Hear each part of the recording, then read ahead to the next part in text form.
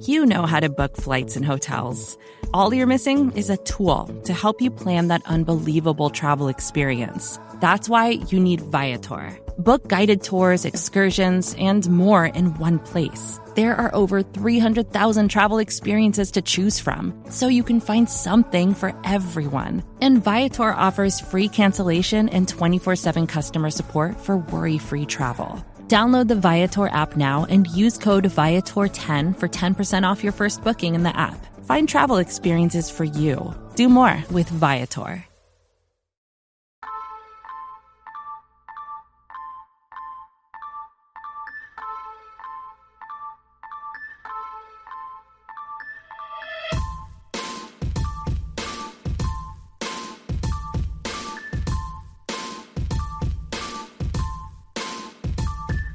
Sharpen your pencils and get your notebooks out.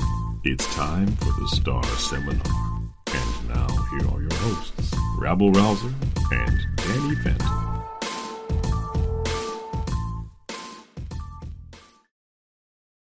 Gather round, students, and welcome to another edition of the Star Seminar. I am one of your many professors for today, Dr. Rabble Rouser. With me, of course, as always, is Dr. Danny Phantom, but we have three guest professors from very prestigious institutions, and I am thrilled that they're going to be here to help you study for your midterm exam. They are in order: the great John Owning, an editor at Pro Football Focus, and the smartest an analyst of offensive and defensive line play that I know.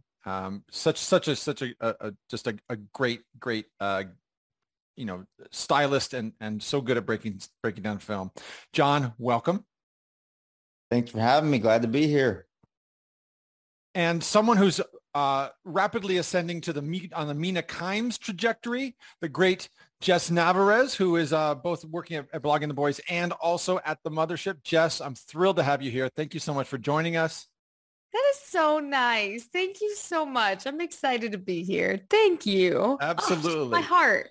Absolutely. We're thrilled to have you here. And last but not least, the great Kyle Yeomans. The dulcet pipes of Kyle Yeomans, obviously a fixture at the Mothership at DallasCowboys.com, and also the Al Michaels of high school football. How are you, sir?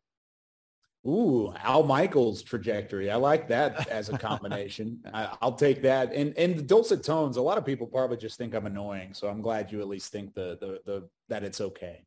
And I will also say that since you've arrived on the scene, for my money anyway, at DallasCowboys.com, you're the glue that holds together whatever podcast you're in. I think every good podcast needs that guy, and you're that guy. It makes everything better.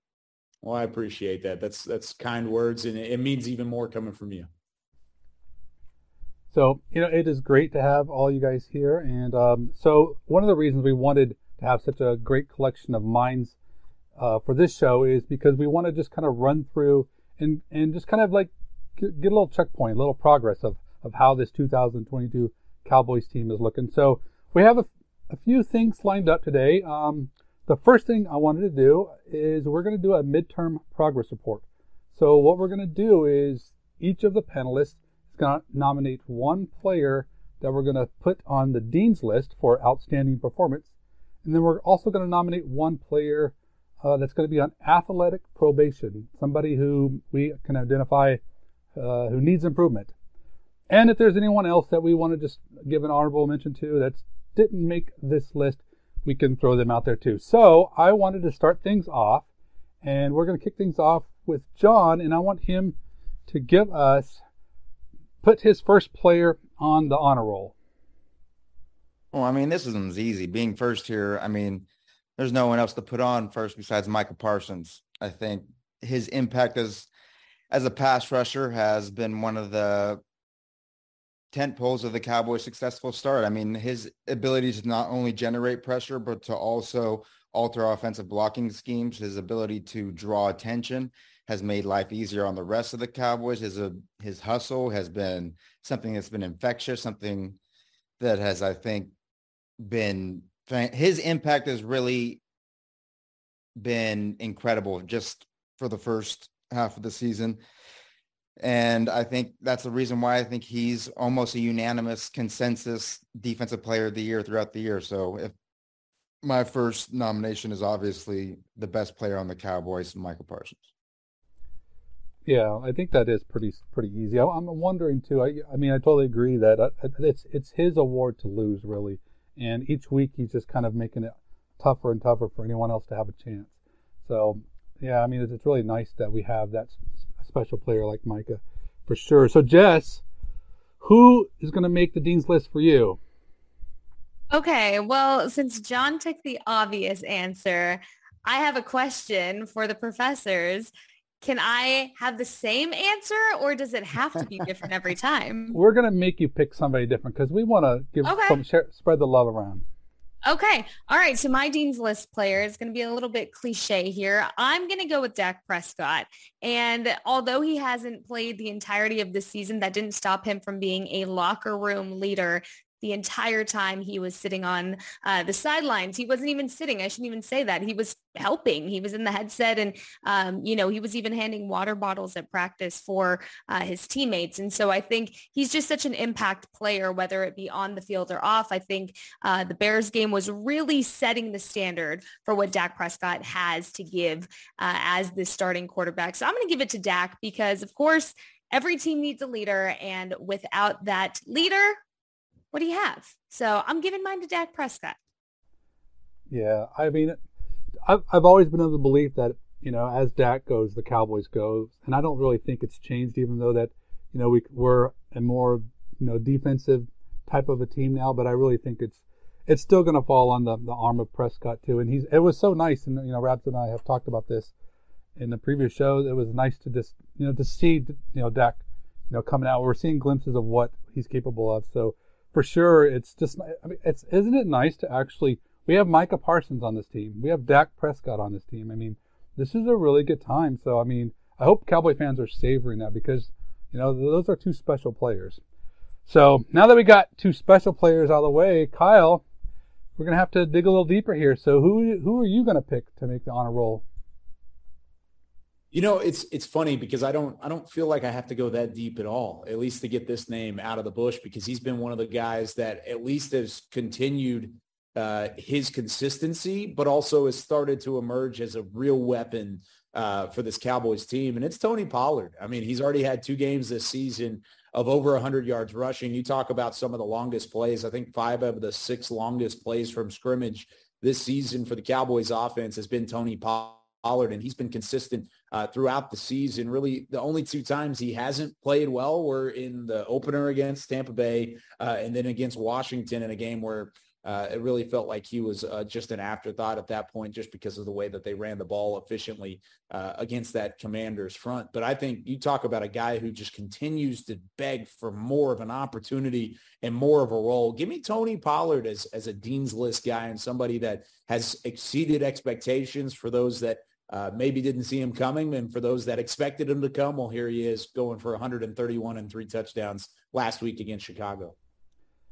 Yeah, that's, it's very interesting. And I know there's a big debate about where the touches should go. And, there's a lot, that's a conversation that can take hours, but definitely I think Cowboy fans are just really excited to be able to see Pollard getting more touches. And, I wonder what it means, coming for the last half. I mean, are we going to see, the kind of a shift in the workload? And I mean, you can just see the explosiveness of this guy. And, I just feel like you got to give him those opportunities. And so for sure, great choice. I actually thought I was going to be able to sneak that one through, but no, he did not make it. So great choice, Kyle. Rabs, who are you putting on the honor roll? I'm actually on right now. I'm having an internal debate about 2 guys who were drafted in 2014. I'm in the first 2 rounds of 2014. So I'm right here, sort of weighing out Zach Martin and DeMarcus Lawrence, and I'm actually going to go with Zach Martin. I think he's the best offensive player on this team and has been more or less since the day he was drafted. And maybe not the first year or two when Tyron Smith was still, a little bit more Tyron Smith, but certainly the last several years, he's been the best guy. And I think this year, particularly so, they have a young offensive line. There's not a lot of continuity. He's seen a lot of turnover from the days when he started, but he's been the anchor there. And I think that, it's really he's sort of been the front man for a band of studio musicians. And, but they've been rocking. And so, even though Cooper Rush has played the majority of the games, they've been steady in the run game, which is really hard to do when people aren't respecting the pass, especially the sort of like, deep and, intermediate passes. And so, sorry, D-Law, you've been incredible this year, but I got to go with the guy who, until Micah Parsons emerged last year, was the best player on the Cowboys. Yeah, well, you know what? It's not going to matter, Routes, because he's still going to make the list. Because, I mean, I'm a huge DeMarcus. See how I set that up? Yes. Well, they were both going to make it either way, regardless of which direction you went there. But I mean, DeMarcus Lawrence he's one of those guys that it's not always easy to see what he does because statistically he doesn't always light it up. But man, if you are watching the film, I mean, he is so disruptive. I mean, it is fun to watch him. Honestly, too, and I'll just be honest, he was my number 2 on the list after Micah. And I just think that, I mean, Tank is just, he's just so difficult to deal with. And it just kind of changes how opposing teams have to try to come at the Cowboys. We got Micah here and Tank there. And it's just, I mean, those guys they just wreak havoc, those two. And so, for sure, Lawrence definitely belongs on the honor roll for me. But before we skip down to, talk about some of the players who may need to improve a little bit, I wanted to ask any of you, you guys could just chime in. Like, I don't want to leave anybody off. So, I mean, is there a player who you think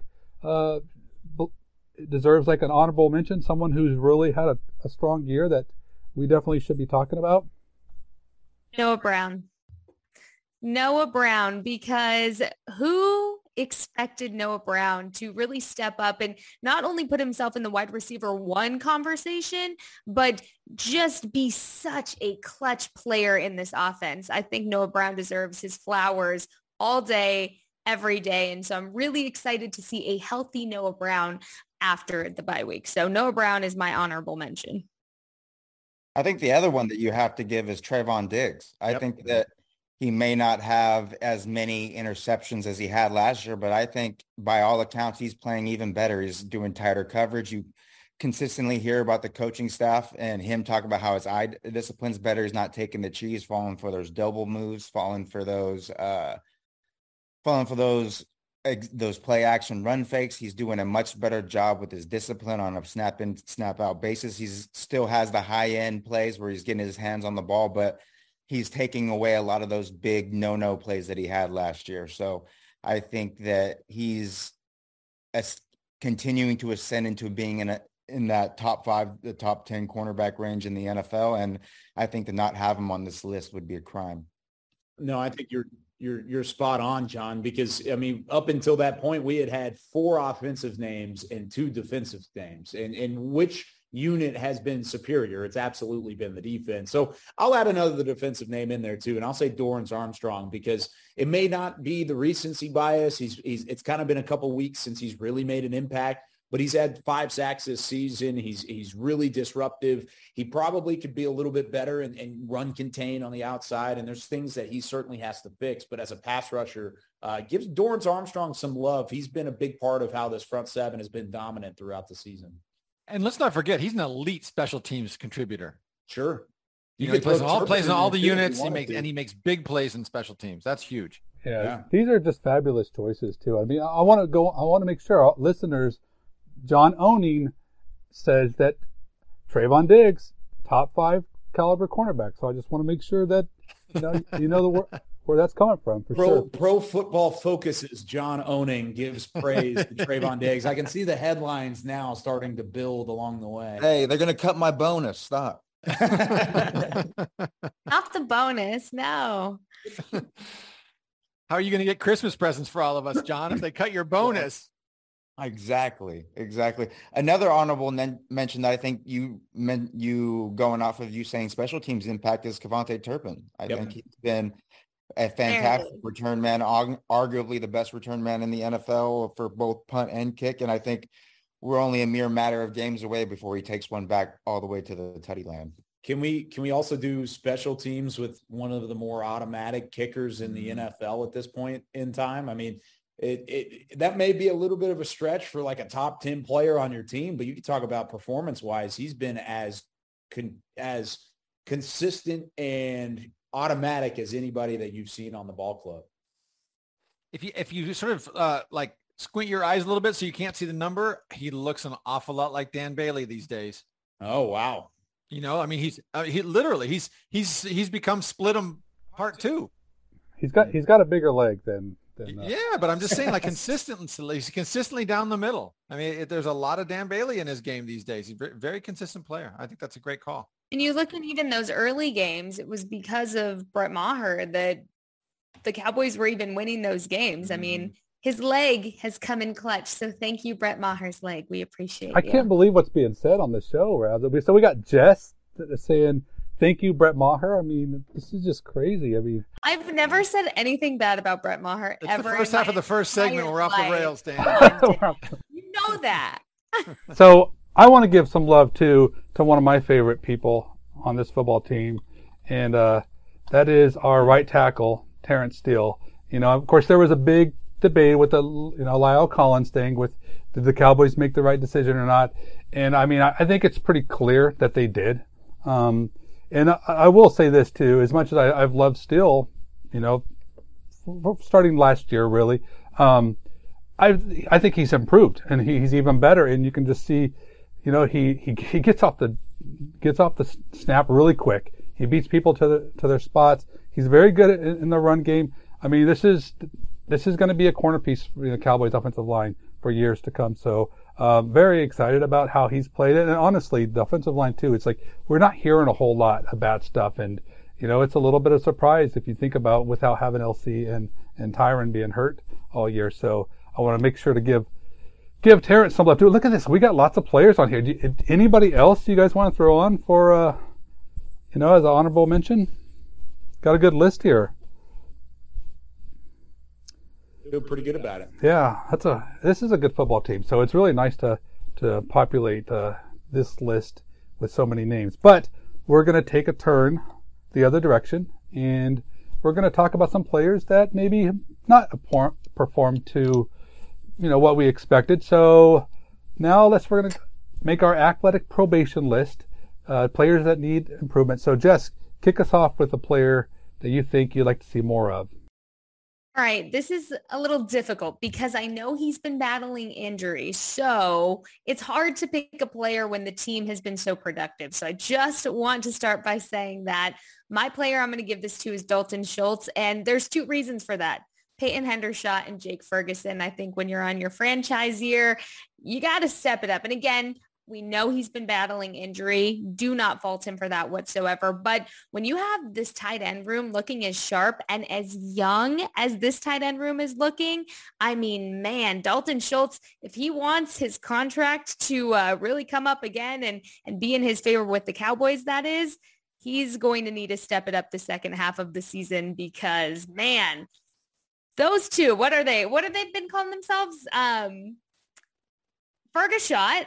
Well, there's another one. I'm used to Aisha calling them Henny and Ferg, but Frickin' Frack. That's the one. When you have Frickin' Frack playing like that, I think they dressed up as Dumb and Dumber even for Halloween. Oh, is that real? Did that really happen? I think so. I think they did. Oh, so they were Gronk for Halloween. Okay, good. Oh, man, coming in hot with the insults. No, but I think ultimately that's hard for me to say Dalton Schultz as well because you see him more productive with Dak Prescott in the pocket. So I think you're going to see Dalton Schultz. You're going to see a lot more of Dalton Schultz. He's just really become a clutch staple for Dak, especially in the pass game. So I say Dalton Schultz for now, but it's very lightheartedly because, again, this team is great. It's very hard to pick a guy. Yeah, I think that's fair. I think you worded it really well too, because I mean Schultz does show up too, and it's, you know, and he has been playing hurt too. But those, I mean, who would have expected those three, two rookie tight ends to come in and be asked to do what they do and to play at that level, so quickly. So for sure, that's a great sign for the Cowboys offense. So Kyle, who are you going to put on the athletic probation?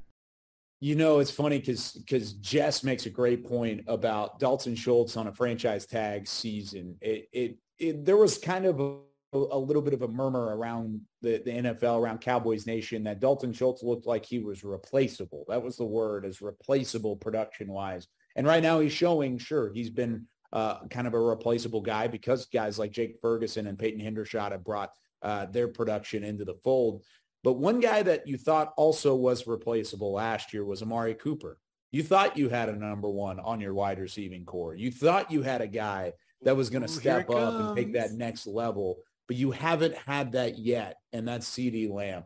I still have a ton of faith in CeeDee Lamb moving forward. I really do. I think he's going to step up continuously throughout his career. I think he's going to get better. He's still in his third year. I'm not giving up on CeeDee Lamb, but I am going to put him on that athletic probation because he's got to be better. He can't be this under 100-yard receiver consistently. He's got to show me he can play the way that he did against the Patriots last year. He can play like he did down the stretch in a couple games this year to win you football games in tight situations, in big situations. Make the big catch, body up on guys, and be that next level number one guy, because he hasn't been that yet. He's still putting up numbers that are better than anybody on this receiving core, but he's beating Noah Brown and Jalen Tolbert and Kevontae Turpin. He's not beating out Amari Cooper and DeAndre Hopkins and guys like that. CeeDee, I still think you're going to be there one day, but you're not there yet, and it's been disappointing to this point in the season.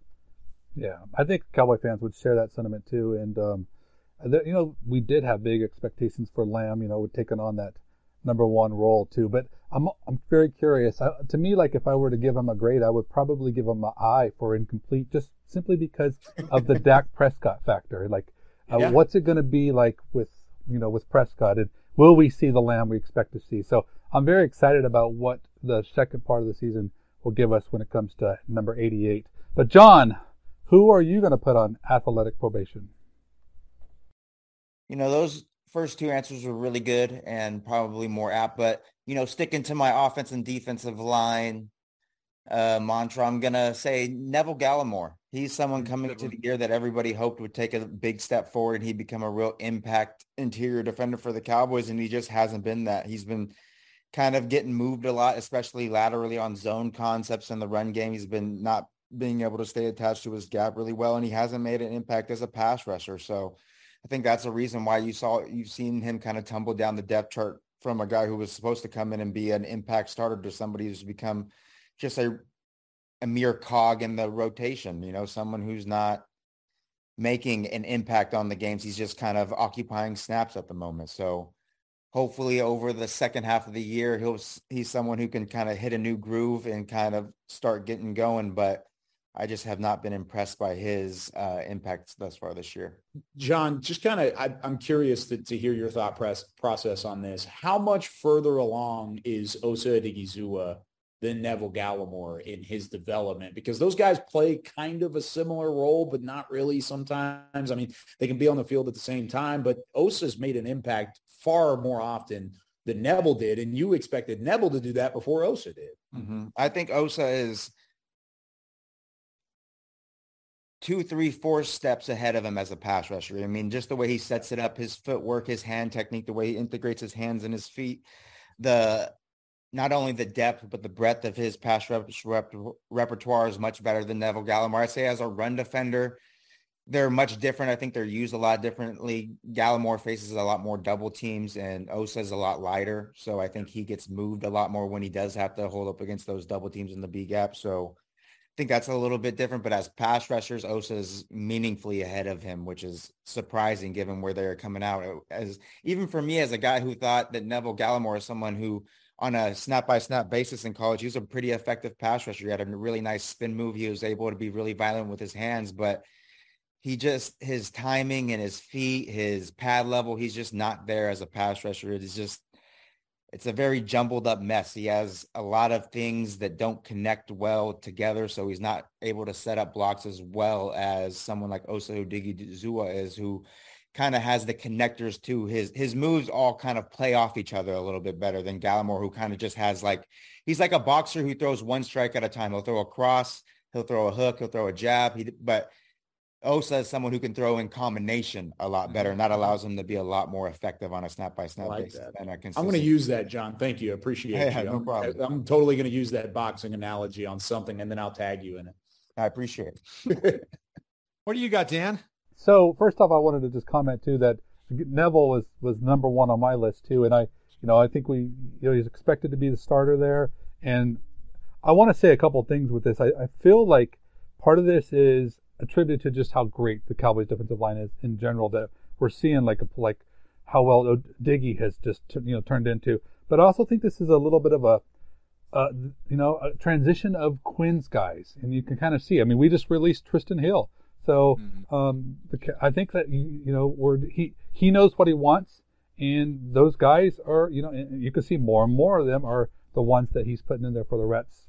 So I don't know if I'm really truly disappointed with Neville, or if that's just a byproduct of just how fantastic, these defensive linemen are. But so my pick, this is another guy who deserves an incomplete too, but one of the players I'm most surprised by or most disappointed by, and this is unfair to say too because he's a rookie, but it's wide receiver Jalen Tolbert. I really thought that he would have a stronger role in the team and like actually have a role in the team. To see him inactive so many times, I'm really surprised. I don't know what's going on. I know he doesn't play special teams. I know that his path to snaps is different, but I'm just here for us to be this far in the season and for him to just basically be, non-existent. I'm surprised with. So I'm going with Tolbert for my pick. What about you, Rabs? When I'm thinking about this, I'm thinking back to the 2021 draft when we were sort of like, what did they just do? Picking Nahshon Wright, and then suddenly it feels like they made up for that when they picked Jabril Cox. Like we sort of felt like, okay, yeah, if they switch those two picks, that draft makes a lot of sense. That's great value. And last year I think we were really excited about Jabril Cox, especially in a league that's featuring a lot of sort of passes that are essentially, short passes, and passes in the sort of, intermediate zones and an increasing need for linebackers who are elite pass defenders. We saw him make up ground. I think he was the one, correct me if I'm wrong, who like closed quickly on Daniel Jones at the Giants game when they played in Dallas, and then like actually knocked Jones out of the game and did a really nice job of closing ground. And I think we all saw, we all had visions of him and Micah both, being incredibly fast, incredibly dynamic linebackers. Yes, he got injured, but I sort of feel like we've sort of been holding our collective breath in anticipation, waiting for him to come back and be that kind of player and, be it sort of dynamic presence for a linebacker unit that is lacking that dynamic presence right now with number 11 playing so much defensive end and moving around the formation so much. And he really hasn't done it. And it looks like he's actually been eclipsed by Damone Clark. And so that's a whole different story. That's a good thing. It seems like in many ways that's a good thing. It's a great story anyway, but it still begs the question, what the heck's going on with Jabril Cox? And I didn't expect him to be to sort of emerge as an all-pro, but I expected him to be a significant contributor in a Dan Quinn defense where he really relies heavily on role players and guys who can do one or two things really well and sort of tap into that one or two things. And I haven't seen Jabril Cox be taken advantage of in that way, and that's a little disappointing for me. Great answers, everyone. I'd like to now move us to our next segment in our discussion here. We're going to play a game called Rotation Elimination. And the way this works is we're going to offer a burning question about what's been going on or what will be going on with the Cowboys. And then we're going to offer 5 options. And Dan and I will take turns introducing them, and the other 4 people will each eliminate one of the options.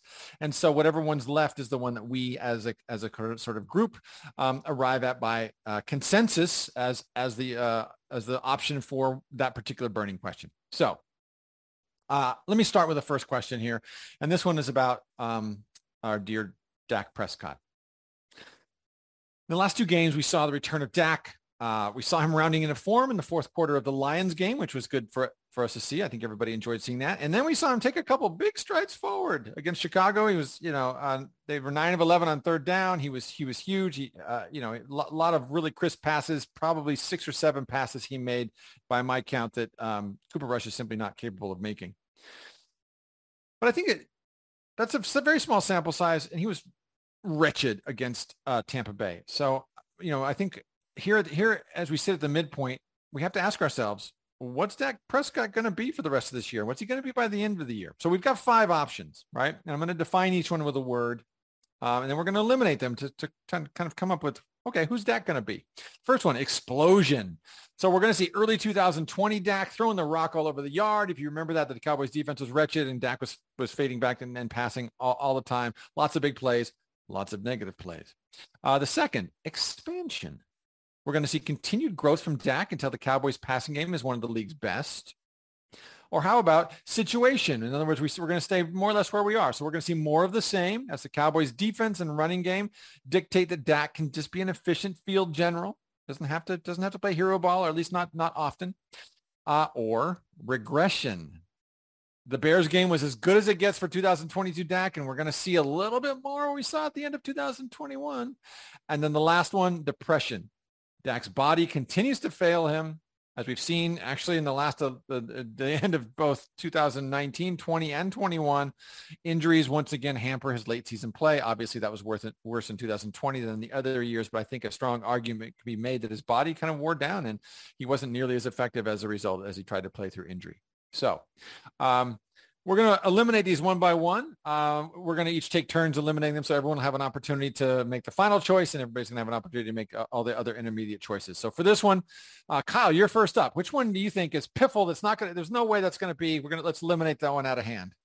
Yeah, it's kind of tough because I feel like you have to go with the least likely option here to get things started, and I feel like depression, where the injuries could pop up later in the season and things could happen. I feel like that's more likely to happen than regression, where Dak, he hit his ceiling during the Bears game. It's hard for me to believe that 250 yards and 2 touchdowns through the air and 1 on the ground with an interception was the ceiling of Dak Prescott. So I'm going to eliminate regression just because I do expect Dak to get better as the year goes along, but I also don't necessarily think it's out of the question that he gets hurt. I mean, it's football. You're playing a physical game. Things happen. You could get hurt just as freak accident as it was in week 1 whenever he broke his thumb and had the thumb fracture there. So, give me regression out the window. Let's take that one away. All right, let's get rid of regression. We'll insert the out the window sound effect. And next up is John. We have got 4 left. Which one are you sending out the window alongside regression? The Cowboys fan in me wants to do depression, but honestly, I have no idea how, if that's going to happen, if it's the likelihood of it happening. I'm not a doctor. I'm not someone who looks into that kind of stuff. That's kind of the part of football I just don't pay attention to at all. They get injured, they go out, then they come back in, then I pay attention again. It's great. So I'm going to go with expansion.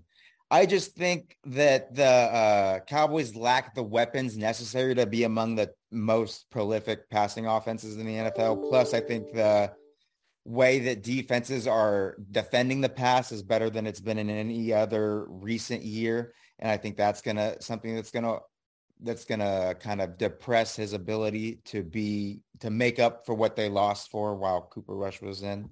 So I'll go with that one next. I don't think they'll become one of the best pass offenses, even though I do think, like everybody has said, I think Dak Prescott's going to continue to play better. The offense is going to be improved than it was while Cooper Rush there. I think obviously they're not going to be as good as they were against the Bears, but I think they're going to be closer to that type of offense than the type of offenses they were through the first part of the season with Rush at quarterback. Nice. Okay, we're going to pass the baton to you now, Jess. I'm sorry, to Danny.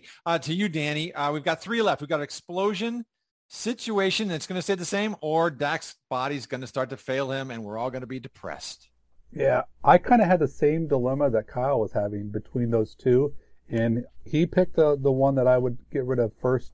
So I'm going to pick the other one. So I think depression is the one I'd like to eliminate. I think I agree with John too. I mean, we don't know, like, if Dak gets hurt. I mean, we don't know what could happen. But one of the things that worried me, I say worried in past tense now, is I just feel a little bit about Dak's mental state as far as, like, because he has been coming back from so many injuries recently, and I worry about it getting in his head, and I feel less worried about that after seeing him just let it rip on Sunday. So I'm going to eliminate that one because I think that, I mean, obviously a fluke injury could happen, but I'm not worried about him mentally kind of trying to recuperate. So that part's gone for me. So I'm eliminating depression. Jonathan, I made that so tough on Danny because we chose 2 and 4.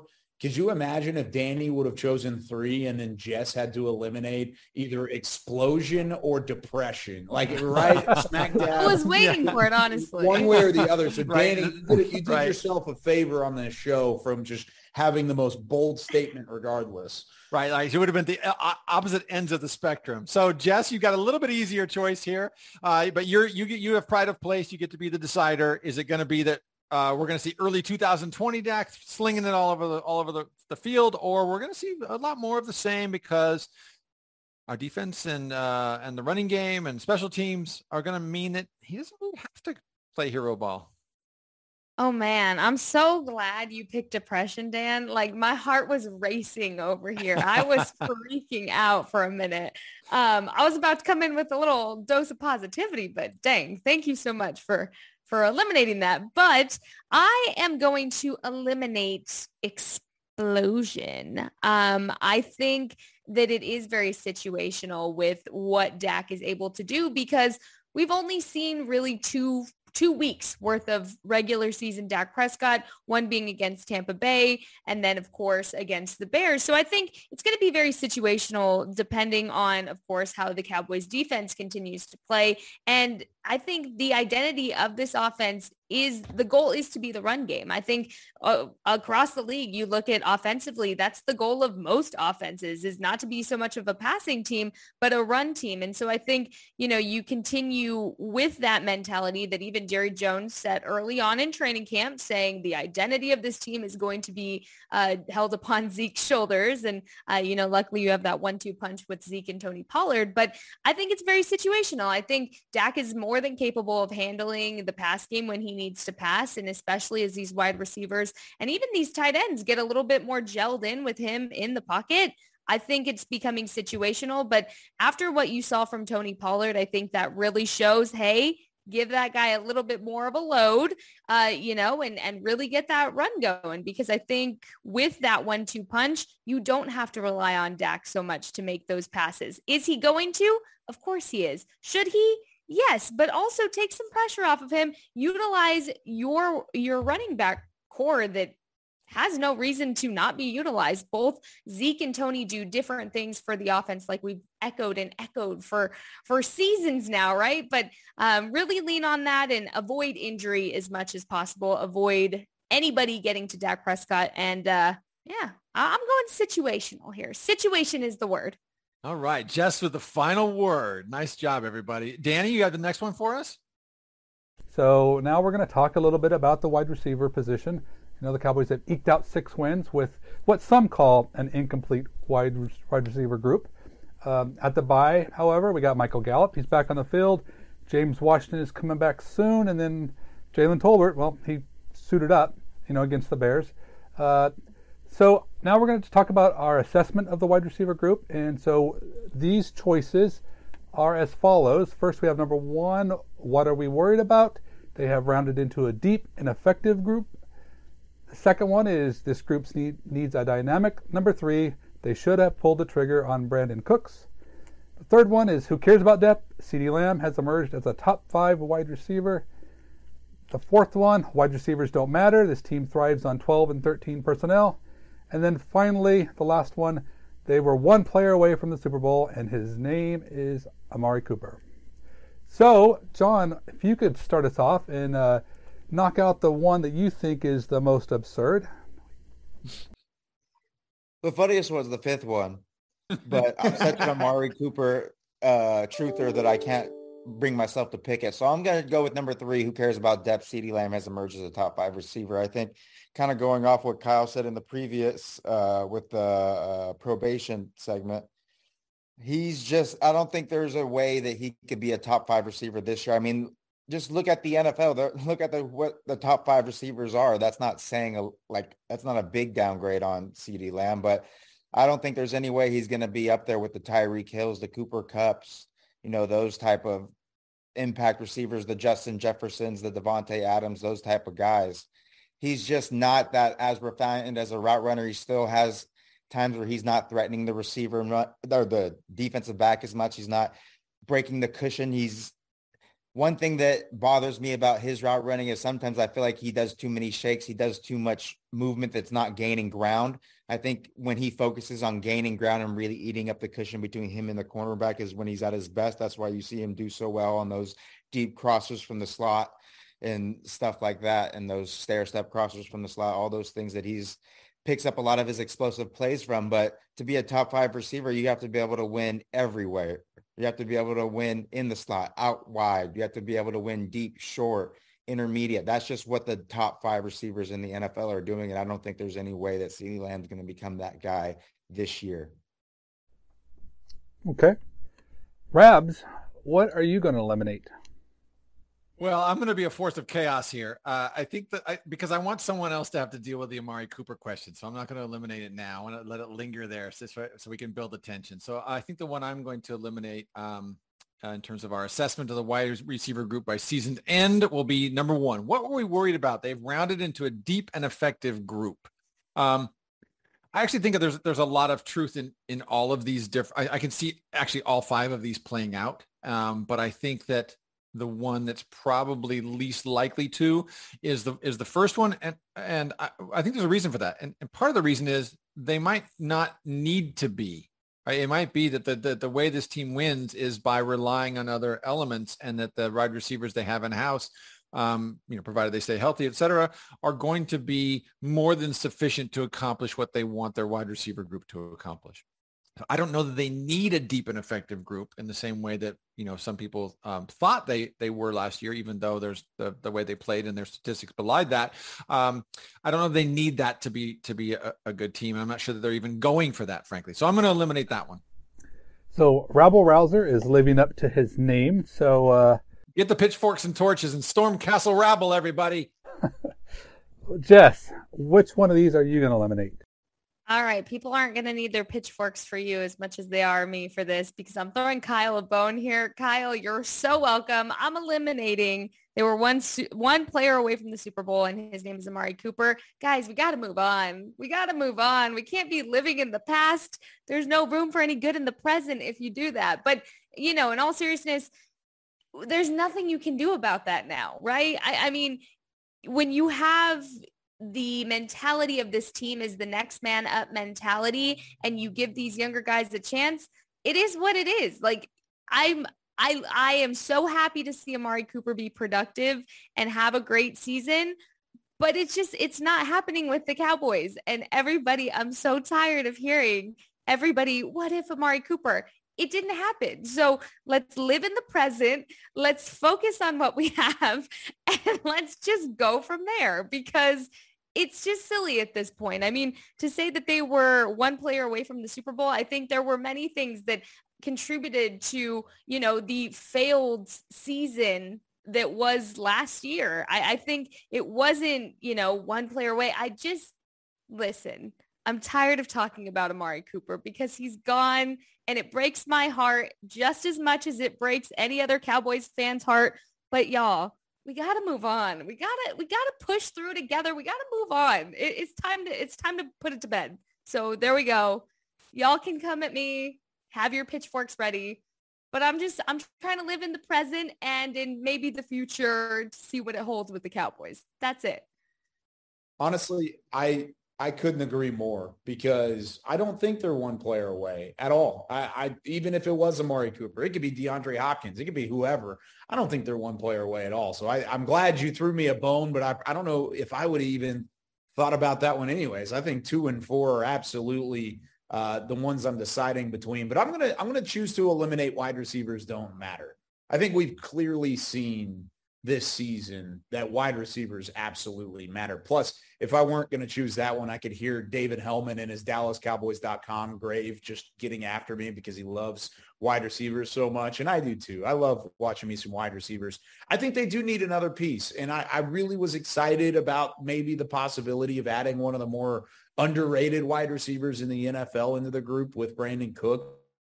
If he was added to this group, who's not to say that he would be the 1B or the number 2 guy? I mean, I don't even know if he would be that number 3 definitive guy on the roster, because I think he could put up better numbers than Michael Gallup and maybe even better numbers than CeeDee Lamb, depending on how his role kind of fit into this offense.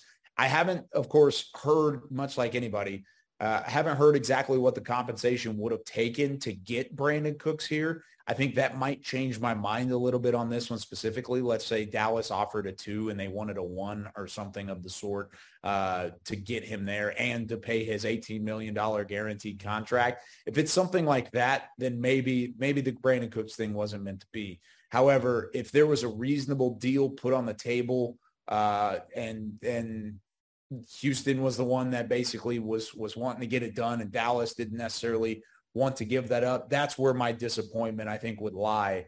And I would really be upset because I do think this offense could be good. I think the offensive line is playing better and better as the season goes along. You certainly have a 1-2 punch in the backfield with Zeke and Pollard. And then, of course, those wide receivers have been improving as well. And now that Dalton Schultz has got a couple weeks to get healthy, I could see a trio of Dalton Schultz, Peyton Hendershot, and Jake Ferguson working into the fold.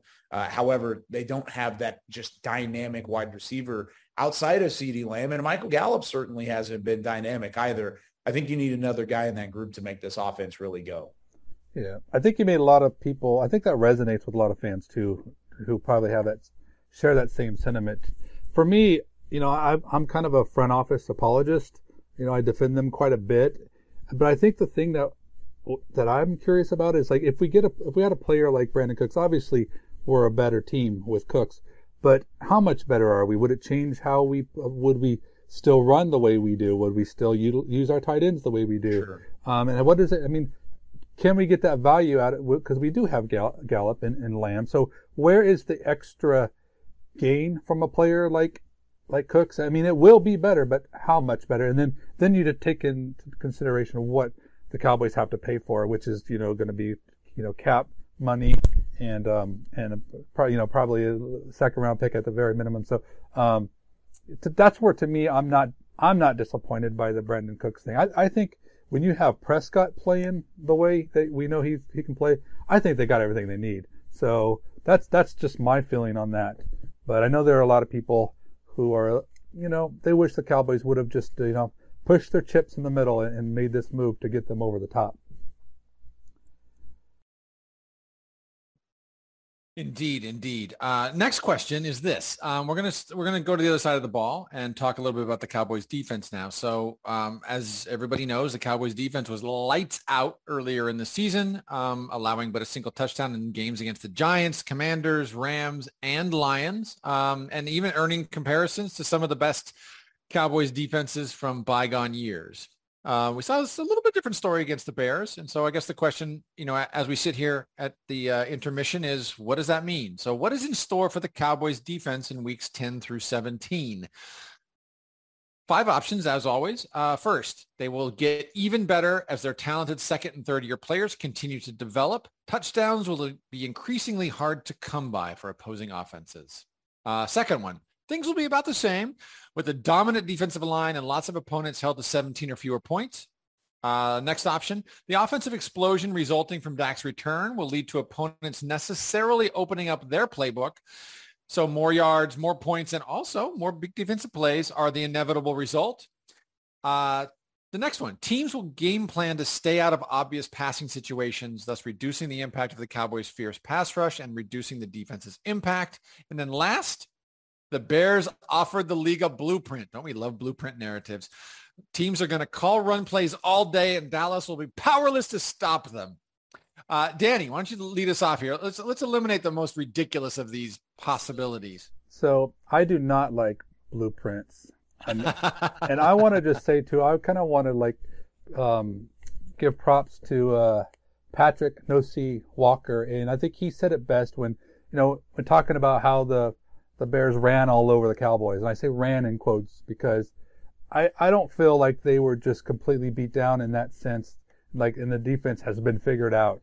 I think that game was more of a circumstance, and I think that if it was a different scenario, that we wouldn't have seen the same results. So to me, I'm not worried at all about that. I just think that I think their teams are going to have to pick their ways to try to beat the Cowboys, and a lot of it is trying to avoid Micah Parsons. But as far as what they did, I'm not worried at all. I think Hankins had a phenomenal debut, or a really solid debut in his limited snaps, and I think you can definitely see the contrast with him, in the trenches. So to me, no, that's the one I'm getting rid of. That seems reasonable. Two points to make. First is the great 2000, I think it was just the year 2000, Baltimore Ravens defense that many argue is the best defense of all time. Still gave up 30 points a couple of different times. It happens. And the second is that I think by season's end, we're going to look at the Chicago Bears and Justin Fields' body work and go, oh, yep, that game makes a lot of sense. But I don't want to give away too much because, Jess, you're up next. Which one are you going to eliminate? All right. I feel like the fans are going to hate me after this one. I'm so sorry, but I'm going to be realistic here because what the Cowboys defense did early on in the season with holding opponents to 17 points or less, that's just so unheard of. And, as the year progresses, injuries, getting banged up, and luckily this bye week will alleviate a lot of that. It just became less and less sustainable, right? And really, that's the goal. But there's a reason it was record-breaking and historic for this Cowboys defense to do it because it's very hard to do. So unfortunately, I'm going to say things are going to stay about the same. Dominant D-line and lots of opponents held to 17 or fewer points. I just think as you get into the momentum of the season, teams start to get better and you see less and less of that. I think once you're out of September football, obviously you're going to see less of that. But then you get into December football, oh man, it is like night and day. So as much as I would love for that to be the case, and I hope they prove me wrong, I'm going to manifest that they're proving me wrong here. I just don't think it's realistic to say, there's a reason it was historic and I don't see that happening realistically, but that doesn't mean maybe they will hold them to like 20 points. Okay. I'm not saying that the defense is going to get all these points scored on them. That's not what I'm saying. I'm just saying 17 points, that is very hard to do. And so, to keep that going, let's see what happens, but I'm getting rid of that one. That's also a wise choice. I think that, Dan and I have talked a lot about on the podcast about the fact that the way that the off season works right now, that September football is essentially the preseason, right? And so October is really when teams are starting to play. And so that's, so the Cowboys defense and defenses are ahead of offenses. So the Cowboys defense was basically feasting on some teams that were still trying to figure things out because they didn't get a chance to really play together in the preseason because the preseason is September now. And so I think I wouldn't be surprised at all to see offenses catch up in the way you were talking about. Next up is Kyle. Kyle, which one are you going to eliminate?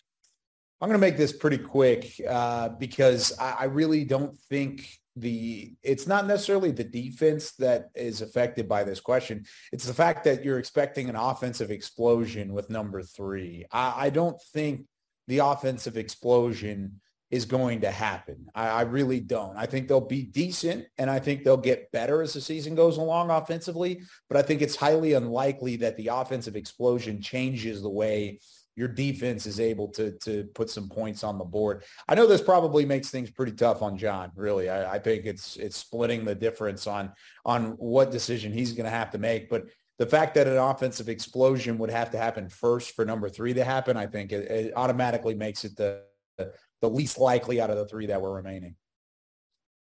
So as Kyle just said, John, he's made it difficult for you. So we've got 2 options. They're going to get better as their young guys develop, or teams are going to game plan to stay out of those obvious passing situations, thus reducing the defensive line's ability to affect the game. I definitely think the one to eliminate is the first one. They will get even better as their second and third.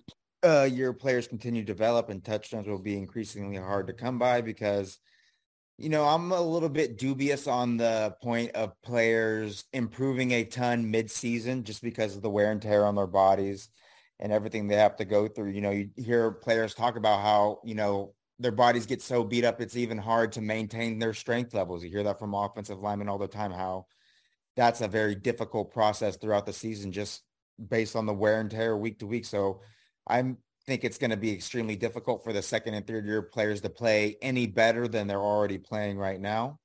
So that leaves us with number 4. And I think that's probably a likely thing. I think every team would be smart to try to stay out of obvious passing situations because the Cowboys probably have the single best pass rush in the entire NFL. I think, especially when you talk about specifically edge rush. Mm-hmm. I don't think any other defense can go 5 deep on the edge with guys who can legitimately win one-on-one matchups and generate pressure on the quarterback. So I think that any offense that, that doesn't have a Patrick Mahomes or Josh Allen type person who can make plays outside of structure with as good of consistency as he can make plays within the structure, if you're planning on dropping back a lot of times, that's just the wrong game plan. So I think run heavy game plans are what we're going to consistently see. And I honestly think the Cowboys are going to do a lot better job because I think Dan Quinn is going to put more resources toward defending the run, knowing that he's going to see a lot more run than maybe he thought he was going to see coming into the season. John said, I'll take your tough decision and shove it. I got the right answer to this Dallas defense, and he's going to put it out there for everybody to hear. That's right. It was the right decision all along, people. All right, so our next question, what we're going to do is we're going to actually eliminate some players here. So after 3 straight strong drafts, the Cowboys have an impressive core of very talented young players. Some of those players, CeeDee Lamb, Trayvon Diggs, Micah Parsons, Odigizua, Tyler Smith, perhaps even Sam Williams. They're already budding stars in this league. So my question for you is, which draftee or undrafted free agent from the last 2 rookie classes is most likely to join them? And we're going to start eliminate players. And the players on this list are Deron Bland, Damone Clark, Jake Ferguson, Israel Mukuamu, and Quinton Bohanna. So those are the choices. So Kyle, start us off and eliminate the first player who will not be a budding star in this league. I'm not going to lie to you. I'm super excited that I get to go first here because I like the 4 other guys. I think the 4 other guys are going to be really tough to check. And I still think this guy may make it at some point. I just think he's got too much competition around him. Let's go with Israel Mukuamu. I think he can make an impact. He did see a little bit of playing time against Chicago. He's done some good things on special teams throughout his career. But in terms of just finding and sticking to a position, and he was put in a tough spot too. I mean, switching from corner to safety after playing a lot of corner in college and then playing a lot of safety kind of back and forth through his first couple years. I really think he's got some tools. I just don't think he fits here. He'll play in the NFL somewhere at some point along the way, but I think it's more likely that the 4 other guys stick here in Dallas and become a good part of the core of the young talent that are around the guys that are already here. Yeah, I will say that's the first player I eliminated too. And even though I have been impressed with Mukuamu for sure, I think his step from year 1 to year 2 is there. But also 2 opportunities. If you look at who would figure the Cowboy safety group would be playing as well as they are. So I think that's another thing too. So, but John, which of these players are you going to eliminate? First of all, I got to say, big disagree on Israel Mukuamu being the first one eliminated here. I think he's, out of a lot of these guys on the list, he's made the most plays this year. He's someone who's filled in when Jaron Kearse has been in and out of the lineup with his injuries. And I believe, again, I'm not a contract guy either, along with injuries. Don't pay attention to him much. But I believe Jaron Kearse is on like a really short contract. So I could see Israel Mukuamu graduating into that Jaron Kearse kind of role. He's the same type of size profile. He's the same caliber of athlete. He kind of can play. He has a similar type of skill set. So he's someone who I can definitely see becoming a Corey. Would he be my first bet? No, but he's, out of everybody on this list, for me, the person to eliminate is Quinton Bohanna, because if Quinton Bohanna had a chance to become part of this, they're not trading for Jonathan Hankins. I think Quinton Bohanna is a guy that he's shown flashes of a type of nose tackle that you want to be. He's nimbler than you want. I know he's lost some weight this year, so you see a little bit more quickness to his game.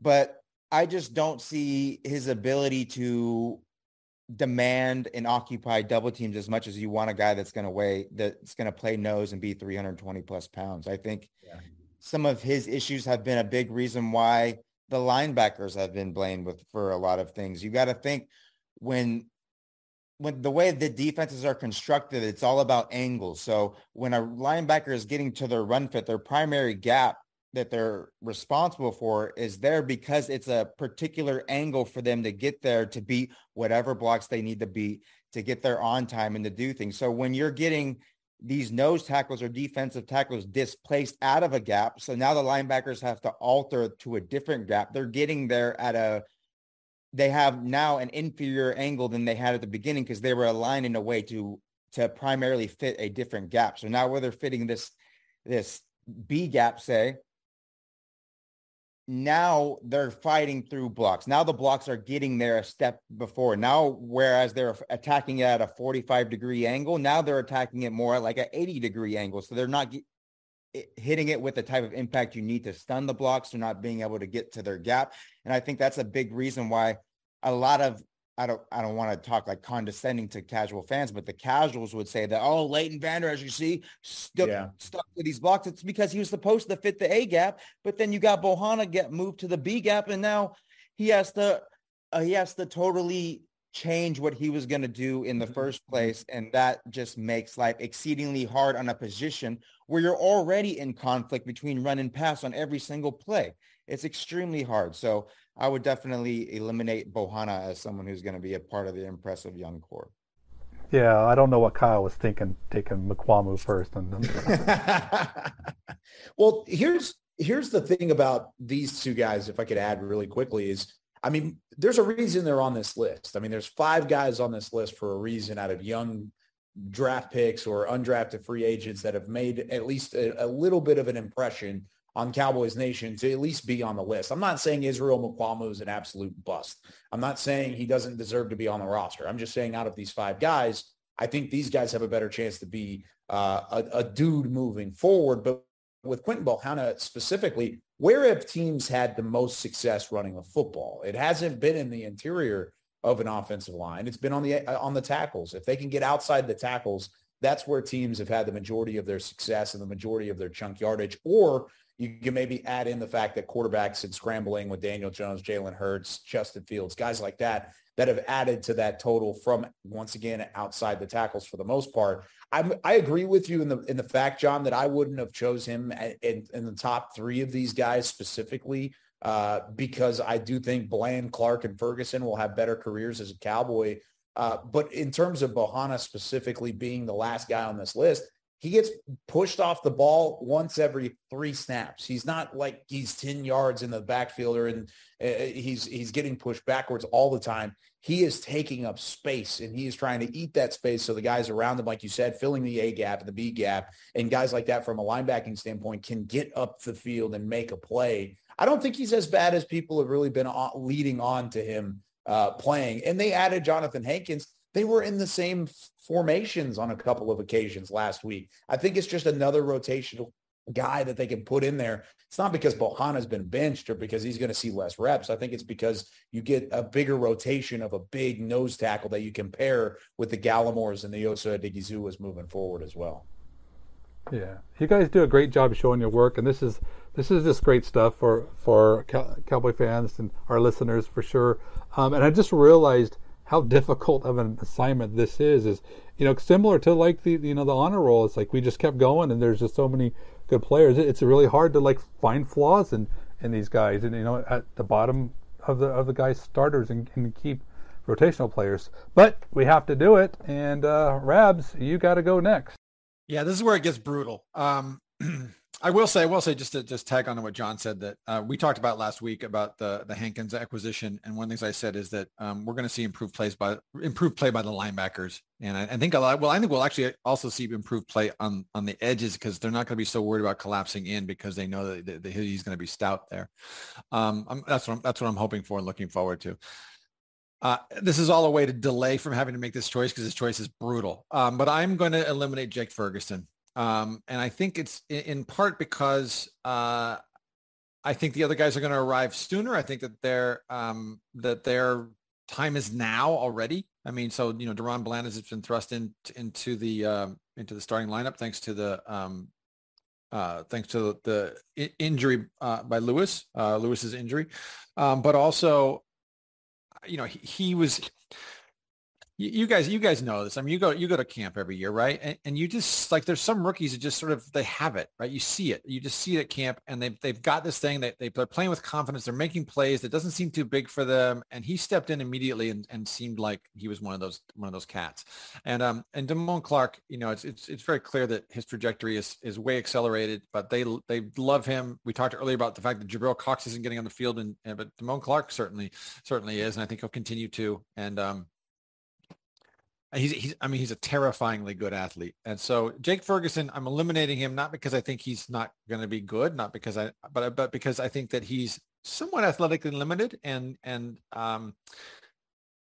so the other guys' ceilings are higher. I'll put it that way. With Ferguson, I'm just surprised that he's where he's at so quickly.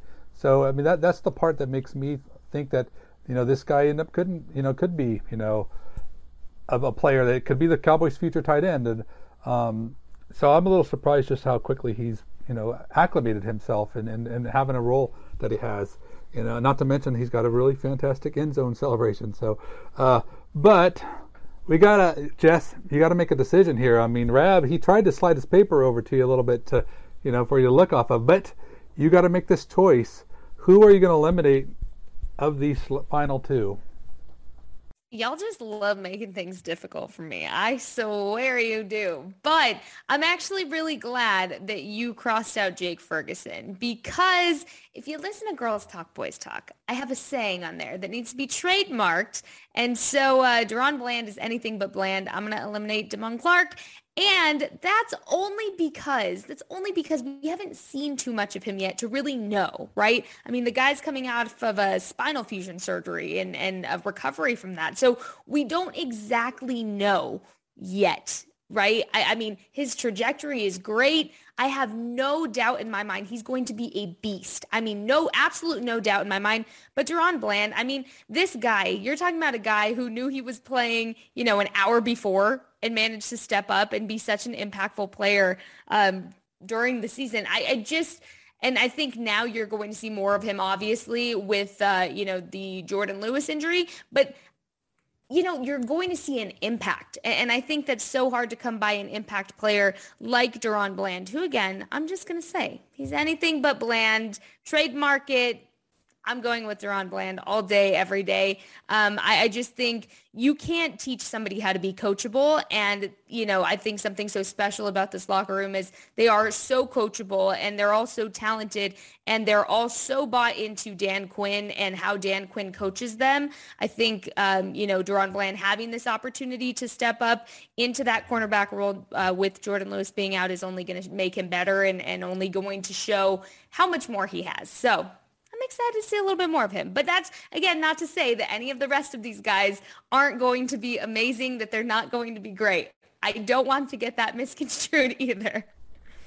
Yeah, I think you made a great choice. I mean, I think that, he's got the length, he's got the speed. I mean, he made that great touchdown saving play on Sunday. So, I mean, we're just seeing the beginning of it too. And I look forward to seeing what, having him in the secondary for a long time. But Rabs, let's go off to our last question on this elimination rotation.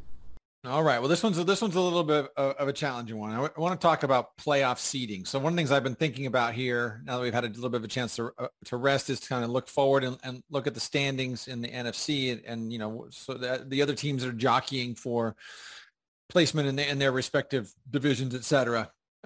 So let's assume, for sake of argument, that the Cowboys and the Eagles continue on their present courses, and that both make the playoffs, but that the Eagles win the NFC East. So the Cowboys are going to be 5th, 6th, or 7th seed because they won't be a division winner. So there's some possible playoff trajectories then that they would have, or some pathways. Let's call them pathways. And what I'd like to hear from you is, which pathway would you most like to see for the Cowboys? So there's a couple. I've offered you a couple of myriad possibilities. I've selected a few of these out. A couple of them as the 5th seed, a couple of them as the 6th seed, and one of them as the 7th seed. So let's talk about the two for the 5th seed. So the first one would be, they're almost certainly, as the 5th seed, going to play the NFC South winner. So let's say they go to Atlanta, then they go to Minnesota, then they have to play at Philadelphia in the NFC Championship game. Other possibilities, the 5th seed, they play at New Orleans, then they'd play at Philadelphia, and let's say something weird happens, and then they have to host the 49ers for the NFC Championship game.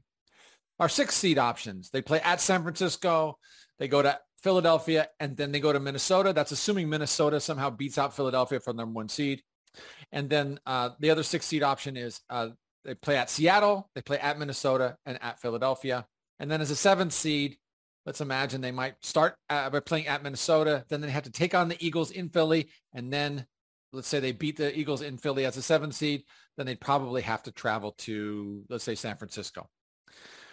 So, John, why don't you start us off? Which one of these is the most ridiculous, or the one that you'd least like to see? And let's get rid of that one first. Well, I think the two that I would least like to see is the ones that have us facing the 49ers, Eagles, and Vikings all on the road. And it just comes down to whether you would want to face the Minnesota Vikings first or the 49ers first. So I'm just going to go with eliminating the 7th seed, just because that would mean the second half of the season for the Cowboys is much less enjoyable. I mean, a lot more losses, and I'm not a fan of losses. I like being happy, and I like my content creating friends getting more clicks, because I know we get more clicks when they win. Yes, sir. So I'm going to eliminate the 7th seed. I just think having to do a gauntlet of at Minnesota, at Philadelphia, at 49ers, specifically the last two. Personally, I'd be giddy to face Kirk Cousins in the playoffs, given the other options that could potentially be available. But facing the Eagles and 49ers too, I think similar teams, and they have really, really good defenses, really dominant run games that are very, very diverse and schemed up well. So I think those two teams are probably the two worst matchups, quote unquote, for the Cowboys in these playoff scenarios that you put before us. So I will eliminate the Cowboys as the 7th seed. Awesome. Danny, which one are you getting rid of? Yeah, I 100% agree with John. In fact, I'm going to eliminate the other one that had those same combination of opponents. So I'll take the 6th seed and at Niners, at Eagles, at Minnesota. I'm trying. When I was looking at between the two scenarios we just talked about, I try to figure out if I'd rather face San Francisco first, or if I'd like to see an NFC Championship, back against the Niners. That that kind of brings back fun memories. So I don't know to be honest. So, but definitely I think those are the first two that need to go. So that's my choice. Get rid of that one. Great, awesome. Jess, which one are you getting rid of? Look, y'all made this so easy for me. I love this. I'm going to get rid of the Cowboys 6th seed, at Seattle, at Minnesota, at Philadelphia. Look, guys, as Cowboys fans, it's been very hard to absorb how Philly has looked this season. I wasn't surprised by any means, but I just, man, to have to face them in a championship game, no, let's not. Let's not even manifest that. Let's not even dream of that. We're not even speaking about that. That's just, ew. That's not in my wheelhouse. But, I think Minnesota also, again, we haven't seen them play Minnesota this season yet, but they are definitely a contender. I think Minnesota is not anybody for any of the NFC to be sleeping on, if you will. But I'm going to get rid of that one. Kyle, I'm so sorry. I'm Kyle, so sorry I did that to you. Kyle, she set it are up you nicely kidding me? for you. So we've already talked about how the two least tasty options would be to play both Philadelphia and San Francisco because those are not great matchups for the Cowboys. You know, they always say styles make fights, and those are not good. Those are not necessarily good stylistically. And the other is, of course, the NFC Championship game at Philadelphia with those crazy deranged trolls of a fan base. And guess what? Both the options on the table include one of those two least tasty possibilities. So the lesser of two evils is, Yeah. which one are you getting rid of? It's funny because John was talking about being happy.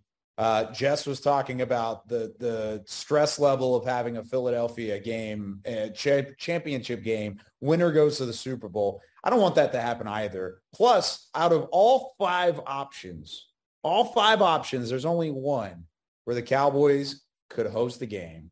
So let me eliminate number one on this list at Atlanta, at Minnesota, at Philadelphia. Give me the home game at some point along the way, whatever. We make it there, we get there. Sure, you're going to have to play on the road at the Superdome at New Orleans. That's not an easy place to play. But give me that game and then at Philadelphia. And then if you get a chance to host the game at home, let me go ahead and take it, make it happen. I'm not sure. These are both tough options. I mean, it's going to be tough either way, whether you play at Philadelphia or at Minnesota. Let's get out of the way. Let's get it out of the way and play Philadelphia in the second round. Let's whoop their ass, and then let's get to playing the 49ers. Yeah, one of the reasons I really like that choice too is we get a chance to bounce Philly in their first playoff game. So they would be getting the bye, and then and then it'd be one and done. And wouldn't that be something? And then turn around. And you know what would be so perfect? And hear me out. Philly goes undefeated. And I know what that means. You're saying two losses to this team in one season. Hear me out. Can we mute But Jess? then you beat them in the playoffs and they had an undefeated season. Oh my gosh. I would go haywire on Twitter with all my receipts to all the Philly fans. I have screenshots. I'm just ready to send out here.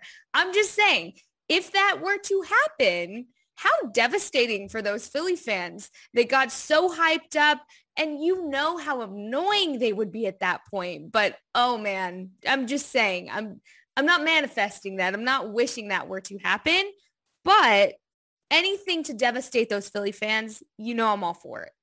Hey, I live in Philadelphia. I know all about it. And I would like nothing better than for that to happen and so everyone to walk around all sad on the street for a couple months. That would be fantastic. It would be the most epic troll in the nation that Blogging the Boys would ever publish. Yeah. All right, final question, guys. So actually, you guys have the questions because each of you have been given a homework assignment to come up with one burning question that has been stewing with you all year and you want answers. So I want you guys to offer up these questions, and the rest of us will just be a free-for-all in trying to answer the questions the best that we can. So Jess, we're going to start with you. What is your burning question? I think my burning question is, how impactful is James Washington going to be to the wide receiver core? Is it going to be much of an impact? Is it going to be a little bit of an impact? Or is it going to be, not so much? And with that, I guess it's a double-sided question here, is how much are they actually going to integrate him into the play calling once he is healthy? That's my burning question. I'm just losing sleep over it, just dying to know. Anybody want to have any thoughts on that? Yeah, I kind of want to piggyback on that because one of the things I'm wondering is what was the signing? What was the intention behind the signing in the first place? So did they actually think that he was going to be the number 3? Did they think he was going to be a steady contributor? Did they bring him in as a sort of like veteran insurance against not being able to find a receiver in the first 2 days of the draft? And they just haven't been able to jettison him yet, A, because Jalen Tolbert hasn't emerged, and B, because he's been injured. So I think for me, part of that question, Jess, is what's the plan for him? And I don't think we have any idea because he's never he was on maybe the first week of camp, maybe not even that. First couple of days of camp, and we haven't seen him since then. So we haven't seen how they've integrated him into any of the formations, any of the schemes, and into any of the rotations. It's such a great open question. I don't know, Kyle, John, you guys have any? Or I guess the question can be, how do you hope? Yeah, that's a great way to phrase it. Well, I mean, kind of going back to what you were talking about, it's not going to be a perfect answer immediately. And if you're expecting James Washington to come in and light the world on fire, I think those expectations are a little bit too high. I think he can make an impact. I think he comes in and he adds another option for some weaponry on the outside. But for the most part, it's going to take some time to be integrated into the playbook. He's going to take some time to really get back up to speed and be fully healthy for him to make an impact. But he doesn't necessarily do anything completely off the radar different than what the guys you have already do. He's a possession guy. He's going to catch a lot of balls. He's not going to take the top off, or at least he's not expected to. That's what's kind of tempering my expectations, is I think even whenever he comes back, he's still going to be relatively slow getting back into the mix, to where it might not be until week 11 or 12 that we really see him get into and make a legitimate production total for this Cowboys offense to be proud of. Do you guys think he's the number 3 when he comes back? I think that's Noah Brown. I think Noah Brown's play, if Noah Brown's healthy. I agree. So I guess so. Then my question is: so he's the 4, and doesn't the 4 have to play special teams? Yeah, I think this is why the question is so fascinating, right? Like, because does his skill set even translate to a place where he can get snaps on game day, without them going long at receiver? Yeah, I think that's kind of where I have him. I mean, is he going to play a ton of special teams? Probably not, but he may have to in order to get special teams. I mean, get wide receiving snaps. That's my biggest thing, is I think there's a chance he's a little bit underwhelming whenever he comes back into the fold and really gets back to being healthy. Now, let me ask you one more. I'm sorry, Jess, I'm totally like running with this question. It's totally your question, but you've got my mind whirring. And I guess the next thing I want to ask is, would you guys be surprised if once he's fully healthy, they just cut him? No. I mean, I would be surprised. I would be shocked. I don't think that's a possibility. I think they keep him rolling. And I think a lot of it too is he does play that veteran wide receiver, big brother role in the locker room. I think that goes very unspoken about.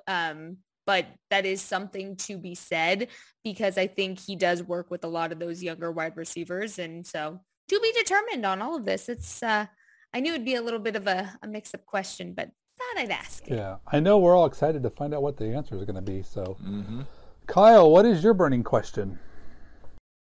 Mine is, and it goes back to kind of what John was talking about earlier, is how much better could Jonathan Hankins make this interior of the defensive line? Where could he continue to make improvements up front? Is he going to see more snaps? Is he going to continue right around the same amount of workload that he's had already? Or can he make the guys at the second level, the Anthony Barrs and the Leighton Vander Esch and now Damone Clark, Jabril Cox, whoever's back there, is he going to make them significantly better as they go along? So that's my burning question. That's the one move they made at the trade deadline isn't enough to make an impact moving forward. I think he is going to help improve the interior run defense. Now, there's only so much that one nose tackle could do, and as good as Hankins is, he's not someone who's an elite nose tackle. You know, I would call him an above average nose tackle, but I think an above average nose tackle, given what they had previously, is somebody that can make a notable impact. I think it's going to make life easier on the linebackers, because he's going to occupy those double teams maybe in a step or two longer than someone like Quinton Bohanna could. I think that'll make their life easier. He'll stay in his gap a little bit better. He'll stay stronger at the point of attack a little bit better, and those things will help. And another thing, I think, now I'm not around the team as much as you guys are, so you guys would probably know better, be able to talk to people that would know better. But one thing I noticed from from not the sounds of the sideline, from the interview that Aiden Duarte did talking about Hankins, was they had him do a lot of simplistic stuff in the first game. And I think as he gets more comfortable in the scheme, you're going to see him do a lot more complicated stuff where he's playing a gap and a half techniques, or he's playing 2 gap techniques more consistently. These techniques that help the math equation on defense better so that you can allocate more resources toward defending runs or defending passes to places where that team's going to attack. Like Kyle mentioned before, we've been getting gashed on the edges. So maybe now that you have Jonathan Hankins, instead of, stacking the off-ball linebackers more inside, because you're really worried about those defensive tackles being able to hold those interior run gaps. Maybe now that you have Jonathan Hankins, you're a little bit more comfortable there so that you can line Leighton Vander Esch maybe a gap wider than you normally would. And that gives him the extra 1/10 of a second he needs to get to those edge runs to make that something that is a little bit more solidified. I think those are the little tiny things that he can help improve the run defense that maybe when you look at him and his, box score impact, it's not going to be that impressive, but the little things that it helps with the rest of the defense could have a cumulative impact that is very large, I would think.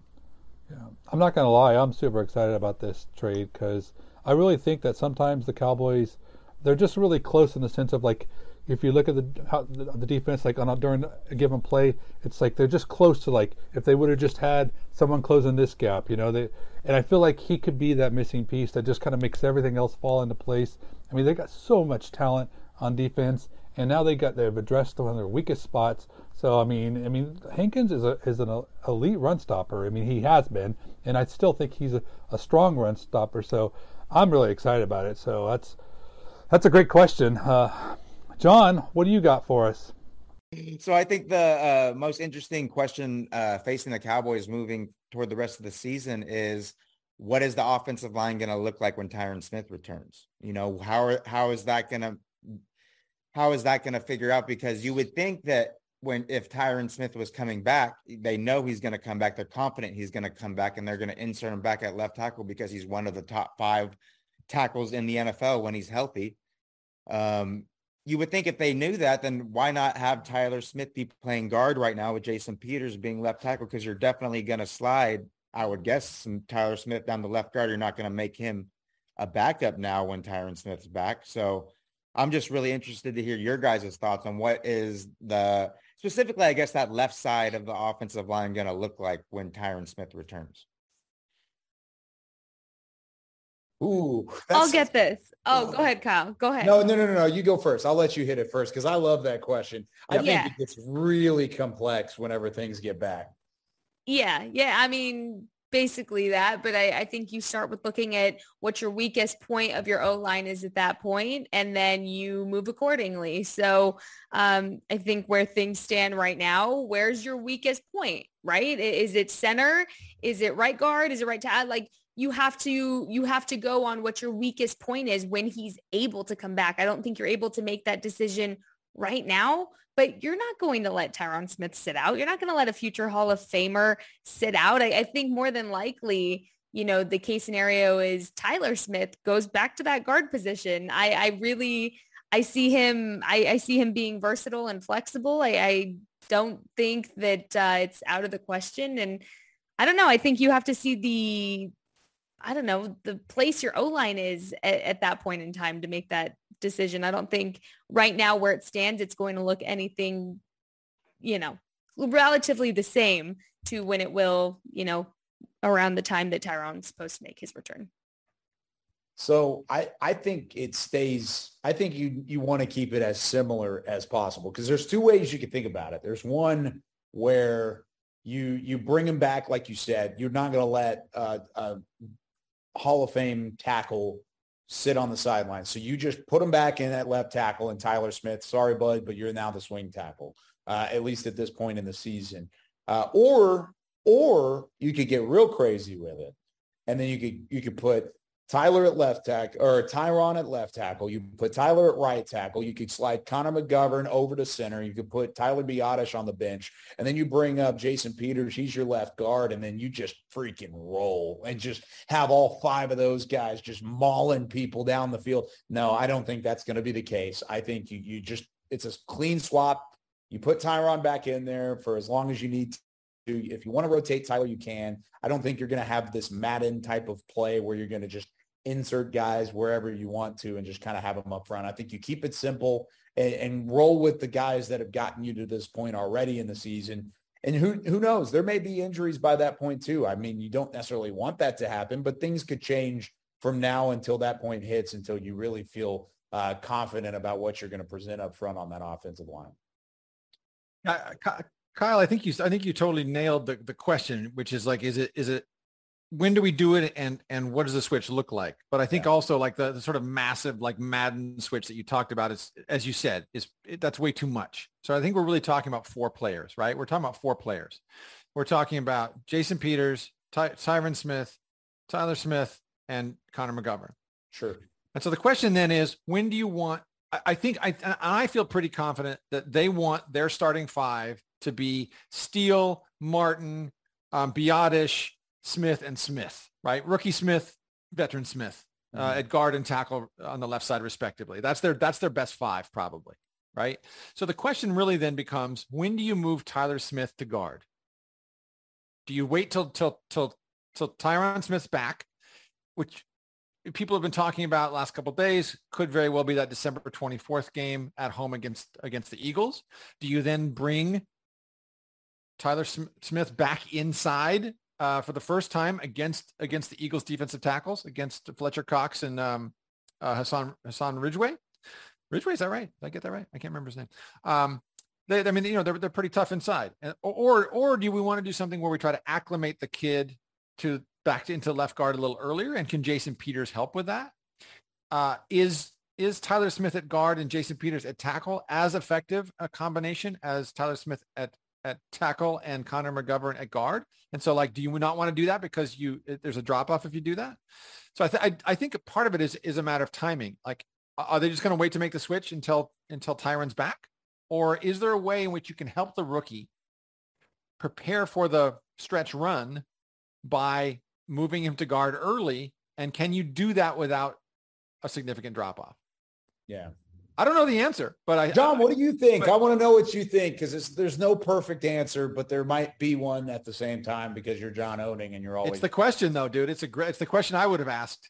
I mean, I think the option that Rabble just said is the one that is most likely, I think, is the best. Tyron Smith, left tackle, Tyler Smith, left guard, Biadasz center, Zach Martin, right guard, right tackle, Terrence Smith, I think, or Terrence Steele, not Terrence Smith. I think that honestly, the possibilities with Tyron and Tyler Smith at left tackle and left guard, you have the potential to be a very, very, very impactful run blocking duo right there. The combination blocks there could be outstanding. And the best thing about them is they're 2 guys that are both fleet of foot, so they can hit those reach blocks that are so important on those zone schemes. You've seen I honestly think it's been one of Tyler Smith's best part of his game, is his ability to quickly shuffle his feet across, reach, seal, and create that cutback opportunity for the running backs. I think that you move that to guard, he can still do it, and it's against slower footed defensive tackles, against nose tackles. I think he'll be even more successful. And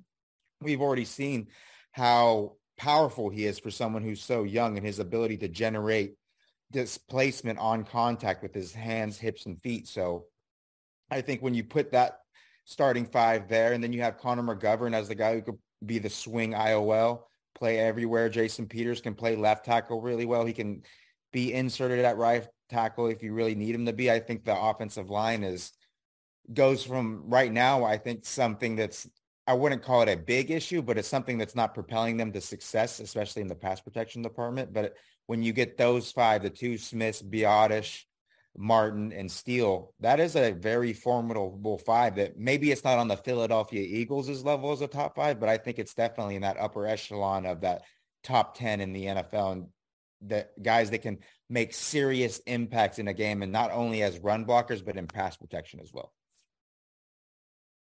Well put. I like it. So then, John, the question is when do you do that? Do you wait until number 77 is all the way back and make the switch? Do you do anything to acclimate your rookie? No, perfect. I mean, now I'm on the train that I would put Jason Peters at left tackle now, because I think like that's after you use the break to make that move. Yeah, exactly. I'd make the move now, put him at left tackle, move Tyler Smith back to left guard so that he can get more experience there, because it is different than left tackle. The spacing is different. You're facing guys that are, the pass protection is a lot quicker hitting there. You're using a lot more of your anchor, whereas on at tackle, you're using a lot more of your fleet of foot, your athleticism, your in space blocking type of thing. So it's going to take some time to get reacclimated to that. But I think the fact that he spent his whole entire offseason at guard, I think it'll be quick. And we already saw the fact that he spent basically his entire training camp at guard and then got moved out to left tackle so quickly, and he survived out there. So he's someone who can acclimate to different situations pretty quickly. So I would do it now, get him a month before Tyron Smith is supposed to be back, give him that, and then we'll be cooking with grease once Tyron Smith is back. Nice.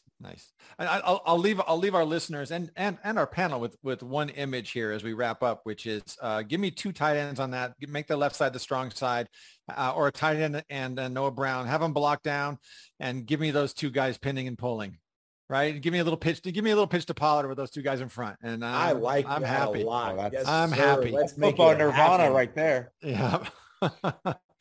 Listen, thanks to every one of you for coming on. I really appreciate you all sharing your knowledge. Before we go, just let the people out there know where they can find your fine work and what you got in store. What's the project you're working on?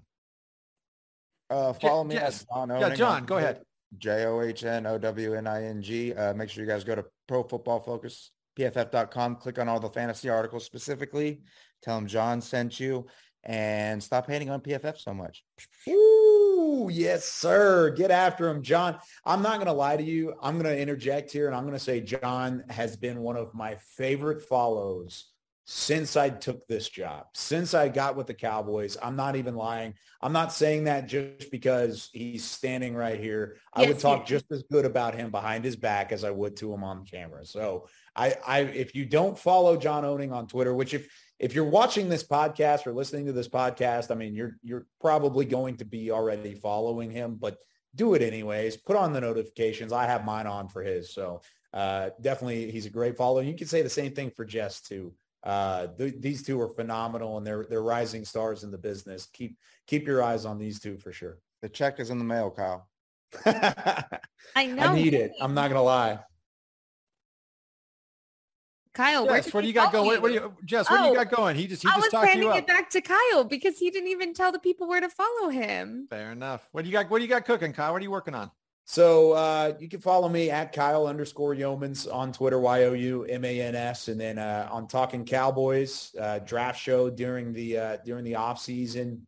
And then I'm all over the place in terms of freelance stuff too. Do a little ESPN work on the side, and then we have a lot of fun on special edition, pregame, postgame. It's a blast, and I'm just blessed to be in this situation and work with great people like you guys. And he'll be sharing the booth with Dak Prescott in 15 years on NFL Sundays. Dak would be a good broadcaster. I like that idea. Yeah, you as a play-by-play, and him as the color man. I mean, Cowboy quarterbacks. There's a direct route right to the booth. We know what's up. Jess, I'm gonna ride his coattails. Tell the people what you got cooking. Hi. Okay. So I'm kind of all over the place, but with Blogging the Boys, I do Dallas Cowboys Daily every day, except for this week. RJ was so sweet to give me a week off. Given there's not really any news to talk about. So that's partially why. But I do that. And then, of course, I am on with Brandon Laurie on the Writer's Block every Tuesday. You can hear that. We have a great lineup of guests throughout the rest of the season. So something to tease for there. And then with the Dallas Cowboys, of course, I host on Mondays, but I'm on Monday through Thursday for Girls Talk, Boys Talk. That's the all-female podcast with the Dallas Cowboys, the only one right now. And I have an array of amazing co-hosts, James Slater, Haley Sutton, Aisha Morrison. Christy Sales comes on every Monday as well. And it has just been so amazing to have such an empowering girl group to really maneuver this chapter with in my life, because they are all incredible. So if anything, don't go follow me. Go follow all of them. They're so incredible, and I'm just so excited to work with them more and more. But if you want to follow me, it's Jess Navarez _ on Twitter. I'm probably posting about the Cowboys, Taylor Swift, or my dog. So exciting. Very nice. Thanks again to all of you. It's been great. We really appreciate you coming on. Yes, thank you guys. Really appreciate it. Congrats on your engagement, Kyle. So in a new chapter in your life too. Thanks, but man. So cool to have All-Star Cast with you, with joining us today. So thank you very much, guys. Welcome to the Sacred Order of the Husband, Kyle. We'll teach you the secret handshake soon. Deal. I can't wait. Let's do it.